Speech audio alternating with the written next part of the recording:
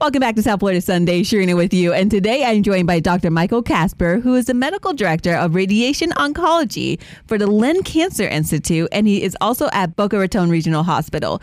Today we're going to be talking about head and neck cancers. Good morning, Dr. Kasper. Good morning. How are you? I am fantastic. How are you? Excellent. Thank you. So I'm so sad to say this, but I don't really know anything about head and neck cancer. So you're definitely going to be filling me in as well.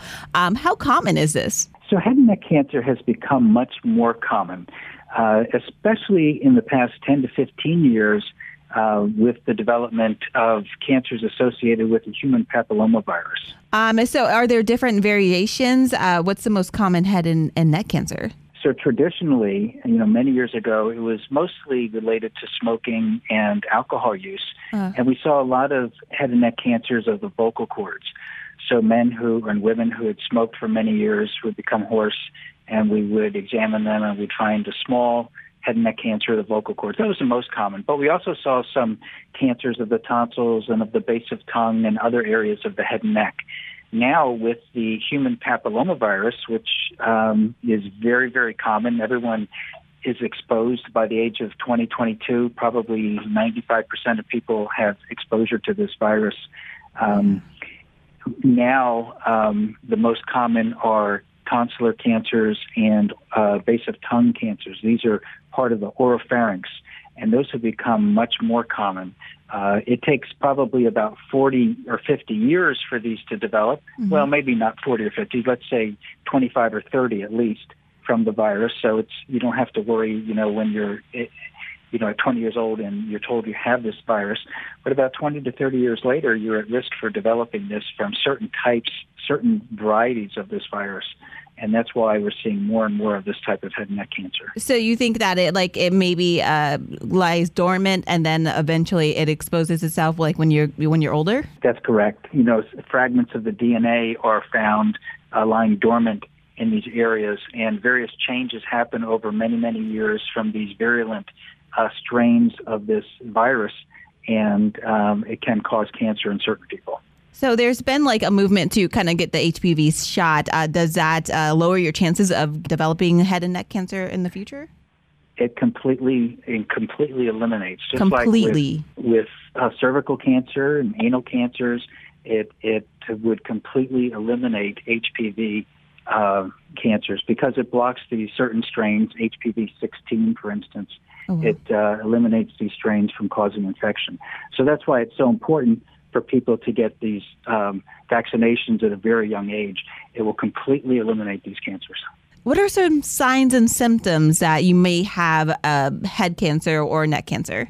Well, in the past, when people developed vocal cord cancers, it was usually hoarseness. But we don't see that as much anymore. Most commonly now, people develop a neck lump, so a mass in the neck. Usually it's painless. Mm-hmm. Sometimes it will be a persistent sore throat or difficulty swallowing. That's another sign that you should have yourself evaluated. Someone should really take a good close look down their throat and make sure there's nothing going on that looks suspicious. Do you suggest periodically having just a doctor in general just look and check out those areas as well? Well, usually when someone visits their primary care physician, they will examine the neck for lymph nodes and usually look in their throat. So I think that if they have regular follow-ups with their primary physician, those areas should be covered. So let's say that they happen to develop the head cancer or the neck cancer. What are your treatment options? So there are many treatment options. The standard would be chemotherapy and radiation, and it's highly curative. Unfortunately, it's a difficult treatment to undergo. Usually it's several weeks. You have chemotherapy and radiation together, and it is difficult. But after several weeks of treatment, people heal up, and usually they make a full, complete recovery within a couple of months, and they're completely cured in probably 90% of most cases. Oh, wow. Let's say someone is kind of afraid of getting radiation. Are there steps that they can do before that?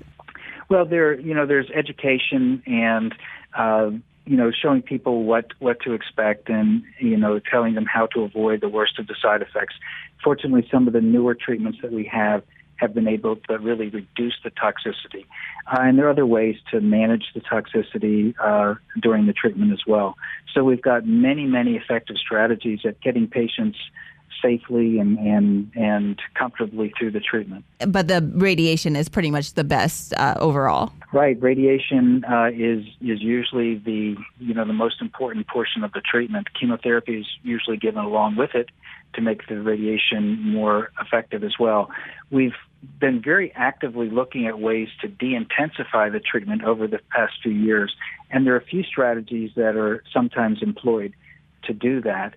But we still haven't been able to completely eliminate the use of radiation and chemotherapy. Oh, I understand. And of course, one of the best places to get your care and treatment is the Lynn Cancer Institute.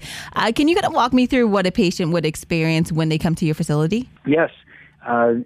In head and neck cancer, you'd see one of our physicians at the Lynn Cancer Institute, and we would evaluate you in our clinic. We would discuss the treatment and come up with a treatment plan. If radiation is part of that treatment plan, we'd undergo what's called a simulation, where we map out the tumor, and usually that entails a CAT scan and sometimes an MRI. We map out the lesion and map out all of the normal structures, those structures that we want to avoid or make sure those areas that get a minimal dose of radiation to try to minimize any side effects. And then we go over the best way to treat it, the best dosing and the best regimen to do that. And we have many types of different technologies, radiation machines that deliver radiation in various ways. We have access to proton therapy, which can sometimes eliminate exposure. We have a new MR Linac, which allows continuous monitoring while getting the treatment, so we can see the area being treated the entire time, and that allows us to really shrink the fields and treat less tissue, so that allows us to minimize toxicity. We've got the CyberKnife. The CyberKnife also allows us to monitor the treatment during, or monitor the tumor during the treatment, and usually we're giving much more intense doses over shorter periods of time to small tumors. So we have all of the latest and cutting-edge tools to really give the most effective treatment. Yeah, pretty much. You have all options. I like that. But this is completely preventable, right? You said if you can get the HPV vaccine, then you won't even have to really consider this in the future, really, right? Well, most head and neck cancers today are related to the HPV virus. We still, on rare occasions, will see people who have developed the cancer from smoking and drinking. So it is completely, all of the cancers that are related to HPV and from smoking and drinking are theoretically preventable.